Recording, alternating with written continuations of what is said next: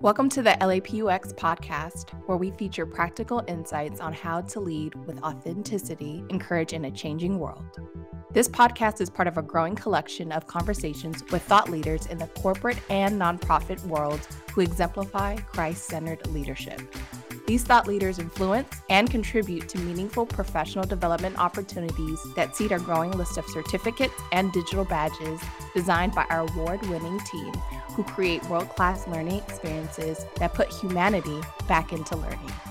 Join us today in this journey to innovate and show the world what agile learning can be.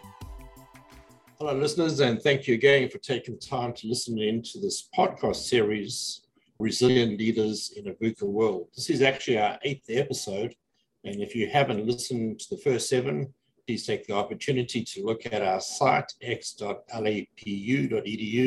and you will gain access to them.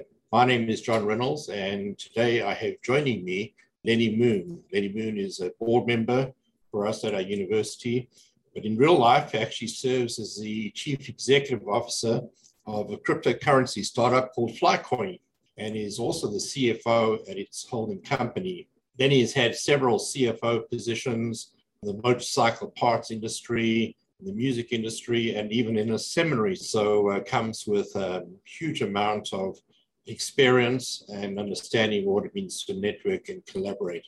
Lenny, thank you for joining us. Welcome. Thanks, John. I'm happy to be here. Thanks for having me. Let's start with a question from my blog. Is this the time, especially as we face an uncertain future in this changing world, to put more energy into building and leveraging our networks and or our network skills as leaders? Is this a statement that resonates with you as a Chief Executive Officer? Absolutely. I think that especially in my position as a CEO, a lot of our success in terms of how we've grown the company, whether it's from a capital raising, whether it's from kind of the partnership level, it's really important to be able to leverage the current network that either you or your fellow executives have built up over the years. And it's not an immediate thing. It's something that, to use the analogy of kind of planting the seed, and it takes, years to cultivate, because there's a trust factor that gets built up with your own network, where when it's time to leverage that network in a way, not in a disingenuous way, but in a way that, really helps you as an individual or helps you professionally, I think that there needs to be a little bit of a trust factor built up between you and, the right individuals within that network. Because whenever you do talk about how that network could potentially help you personally and professionally, on the other side, the desire to help or the amount of effort that he or she may want to put into helping you depends on how much they really know you and trust you. So in your role, you speak about trust and building up this trust, and it's both internal and external, right? You have to network and collaborate within the organization as well as outside of the organization. What ratio do you have in terms of how much time you spend building up networks and collaboration within the company lead and versus partners and external stakeholders? I think that that's dependent on a little bit of the life cycle of the company. So right now we are in a startup growth stage, and my position is very external facing, whether it's with potential investors, current investors, partners. So I would say definitely more than half of that time is spent on kind of external relationships. Now, I think that allocation may shift, especially as our company, matures, where I do need to focus in on the internal aspect with the company, the culture, and the people. But we're in growth mode. We don't have as many employees right now as, a much more mature and later stage company. So a significant majority of my time is really external facing. And that just naturally comes with the conversations and telling people about what you do as a company, trying to secure biz dev partnerships from a company perspective. And I would say network is actually part of that. When you're having a discussion, you're telling them the interesting things that you're doing in terms of building a company. It's not only a pure business relationship when you're meeting with new people, but then it's also a network builder where they kind of say, oh, well, I might actually have other people or other people in my network or other companies in my network that I can refer you to. And that's happened actually quite a bit, even over the past 2 months as we've been building our company here. So fast forward perhaps 5, 6 years, and you now have a well-established company. Everything is working well. 100 people want to buy you out kind of deal. And you're sitting as a CEO, do you think there's a perfect ratio, or do you think, again, it's pretty situational, it all depends? I think for a CEO role, and I can say this from being, having CFO hats as well as CEO hats, probably from the CFO hat, as a company matures, there's still a role for the CFO to be external facing, but a lot of it is very focused on internally the company, thinking about the risk liability, the accounting, the finance, and strategic decisions that are very operational. So I would say probably that would, as a CFO, would skew, more internally. I would say as a CEO, it probably would be evenly balanced, because a CEO role is somebody that needs to continue to be external facing, because you're constantly thinking about idea generation, vision casting, and a lot of that you get from interaction from the market, from partners, and kind of where you're headed. That said, it doesn't mean that the internal side should be any less important, or the culture of it. But I think that the CEO role in particular, you are thinking about kind of the vision where the company can move forward to. And so I think that it's still probably relatively split between internal and external. We spoke mainly about you in the CEO role, CFO role as a professional, but as a leader, and you're obviously a leader because you've led in many organizations. Personally, how important is networking, collaborating for you in terms of your own development as a leader? And secondly, perhaps a follow-up question is, why do you do it? Is it, do you want more diversity in your thinking? Does it help you to be more innovative? Tell us a little bit about you as a leader and how important networking, collaborating is. Yeah, networking through my career has been very important. And I think that you do have to be intentional about it, because especially as you continue to have influence over your own company, a lot of it is being able to pull, or I should say connect with those that you've met over the years that could be the knowledge experts, sounding boards. And when you have a good connection with others, they also are willing to expand their network for you.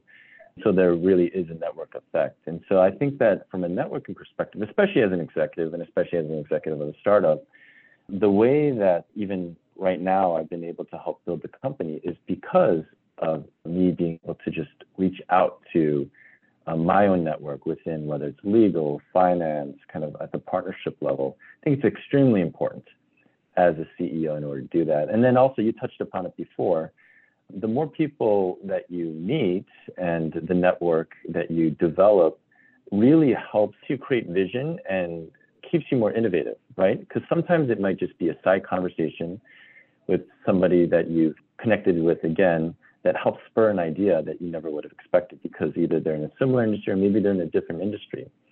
And so when you really cultivate a network in the right way, you have the right sort of conversations, and you make them both personal and professional, it really keeps you excited and thinking. Maybe it's because of something that, somebody that's in a similar field has done to continue to innovate with his or her company. Or maybe it's somebody in a completely different field, but something that they said, something that they mentioned really resonated you, and even could have been a core underpinning in your business strategy, because you took that idea and go, wow, I never really thought of that, right? And especially as a CEO, how do you maintain innovation and always be forward thinking and not kind of maintaining the status quo? It's meeting kind of a diverse group of people from all different walks of life that really feed into kind of how you think about yourself as well as your company. So, the title of the series is Resilient Leaders in a VUCA World, and you're pretty familiar with the VUCA world because I think you've lived it for several years. Do you see things changing in terms of how we network and collaborate, or perhaps the value or the intensity or intentionality we should put into networking and collaborating from maybe pre-2020 to where we are now? Yeah, it's interesting because I've been thinking about that a little bit. And obviously, the pandemic has changed things. It's given society a different level of comfort instead of just having a phone call, having a Zoom call, and maybe not necessarily needing to meet in person. So I think technology has been a good enabler in that. And so it's probably also during this time helped the velocity of reconnecting with people, right? Because people are using this time to be a little more reflective. They also maybe have a little more time in the day instead of commuting.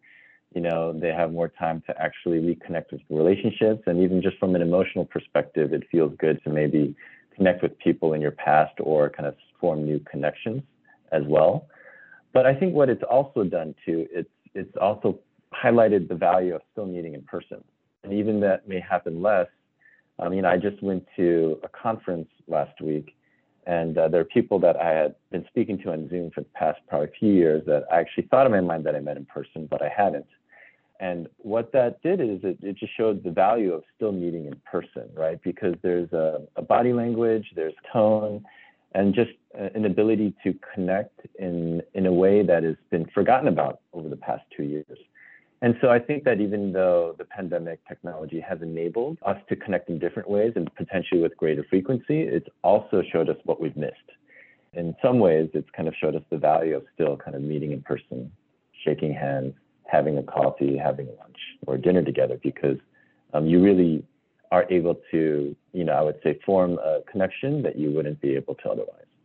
Yeah, certainly the personal part of the aspect of networking, collaborating in person is becoming more and more important as technology, video conferencing has kind of taken over the world. So a lot of our listeners are aspiring entrepreneurs. You're right in the midst of this whole deal right now. So if you were to offer a masterclass to young entrepreneurs about the importance of networking and collaborating as part of the entrepreneurial dream, do you have like 2 or 3 pointers you would say these are the things you have to do in networking and collaborating, other than you have to do it, but perhaps some tips for them? One of the first points I would mention about network is you need to be intentional with that in some way. So for example, whenever I travel, I try to make it a point while I'm there to connect with somebody that I wouldn't have been able to otherwise, right? And sometimes it's difficult to do because you're tired or you have a busy schedule.